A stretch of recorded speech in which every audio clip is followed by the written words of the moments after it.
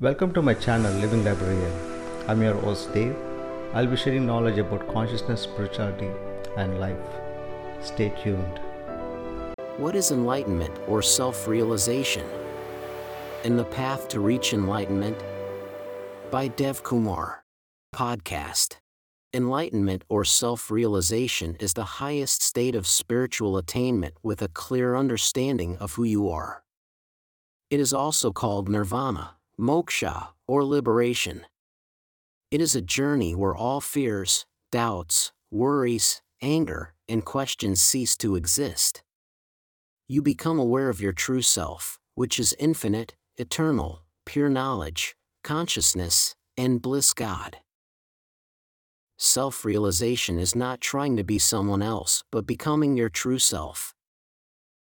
A self-realized person is always connected to the source, that is God. They have unconditional love, devotion, and compassion. Is in complete bliss and peace. Transcends desire, suffering, attachment, and ego. Is non-judgmental to all beings, life, and situations.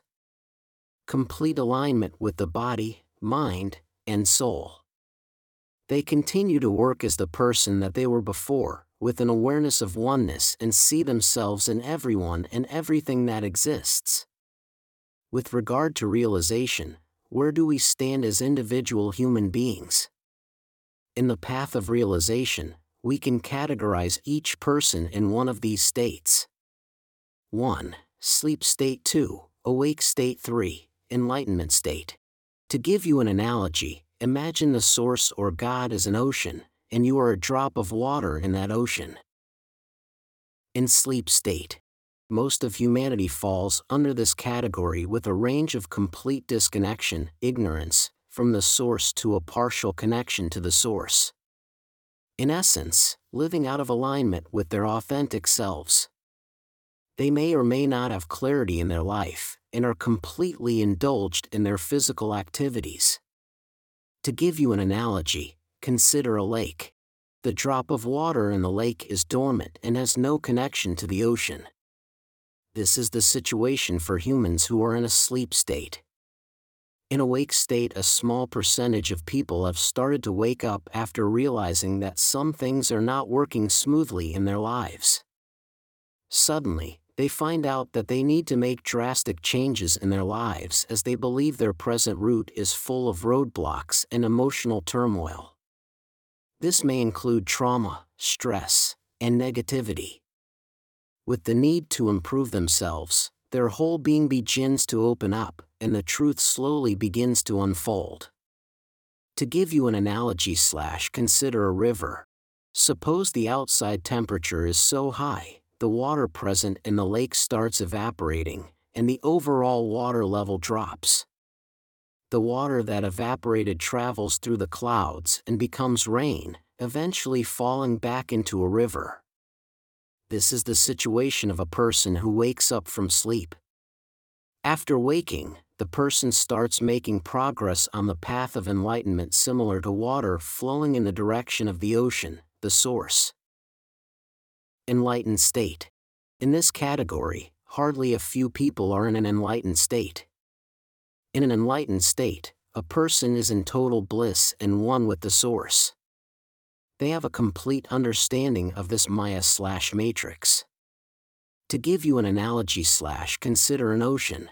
The person ultimately becomes enlightened similar to that drop of water in the river joining the ocean. They merge with the source energy and become one. What should I do now? The first thing you can do is wake up from the ignorance stage, knowing that you are that absolute or source.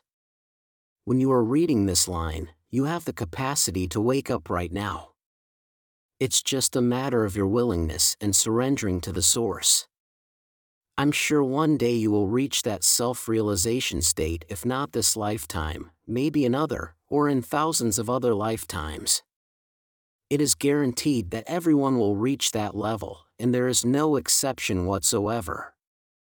The question then lies, when do you want to start realizing your true self? Of course, you have free will to make your own choices, and nobody is forcing you. This leads you to the conclusion that the only person who can enforce it is you. So to explain in simple terms, you need to go within yourself, work it out, and clear all those suppressed negative emotions that are stacked up since childhood and from previous lifetimes. Start opening your heart and project unconditional love, compassion, joy, and peace to each other. You can start initiating by seeking/spending some time and dedication to work on it. I've noticed that without dedication and commitment, it becomes just curiosity and things to know partially. When I discuss this with families and friends, they are keen to seek it at the beginning, they start focusing, and then working on it. But as time passes by, their interest drops, and they are back to their daily routine. I've also seen some people start seeking more information when there is trauma or an event that has happened in their life. They start looking for an answer, similar to what happened to me, but it does not have to be that way. Only through suffering, you find a need to wake up. What is the difference between ascension and enlightenment? They both ultimately lead to oneness with the source, but there is a subtle difference. Imagine you are a kid who is studying in 3rd grade. When you pass, you move to 4th grade. So by the time you grow up and become an adult, you would have achieved your degree. Look at moving from 3rd grade to 4th grade as ascension and enlightenment, as a degree. In business terms, consider short-term goals as ascension and long-term goals as enlightenment. What is the path to reach enlightenment? There are various paths to reach the enlightenment state. It's not one path that everybody has to follow. Therefore, you choose a pathway that aligns with your interests. Some of those paths are mentioned in various scriptures such as Vedanta, teachings of Buddha, Sant-Mat tradition, and other scriptures. Note, more details will be presented in future videos, but in general. Imagine, there are various Amtrak trains at New York Penn Station. Each train will ultimately reach the same final destination, San Francisco, California. But they will be taking different routes and journey times. You, as a passenger, have a choice to choose a train.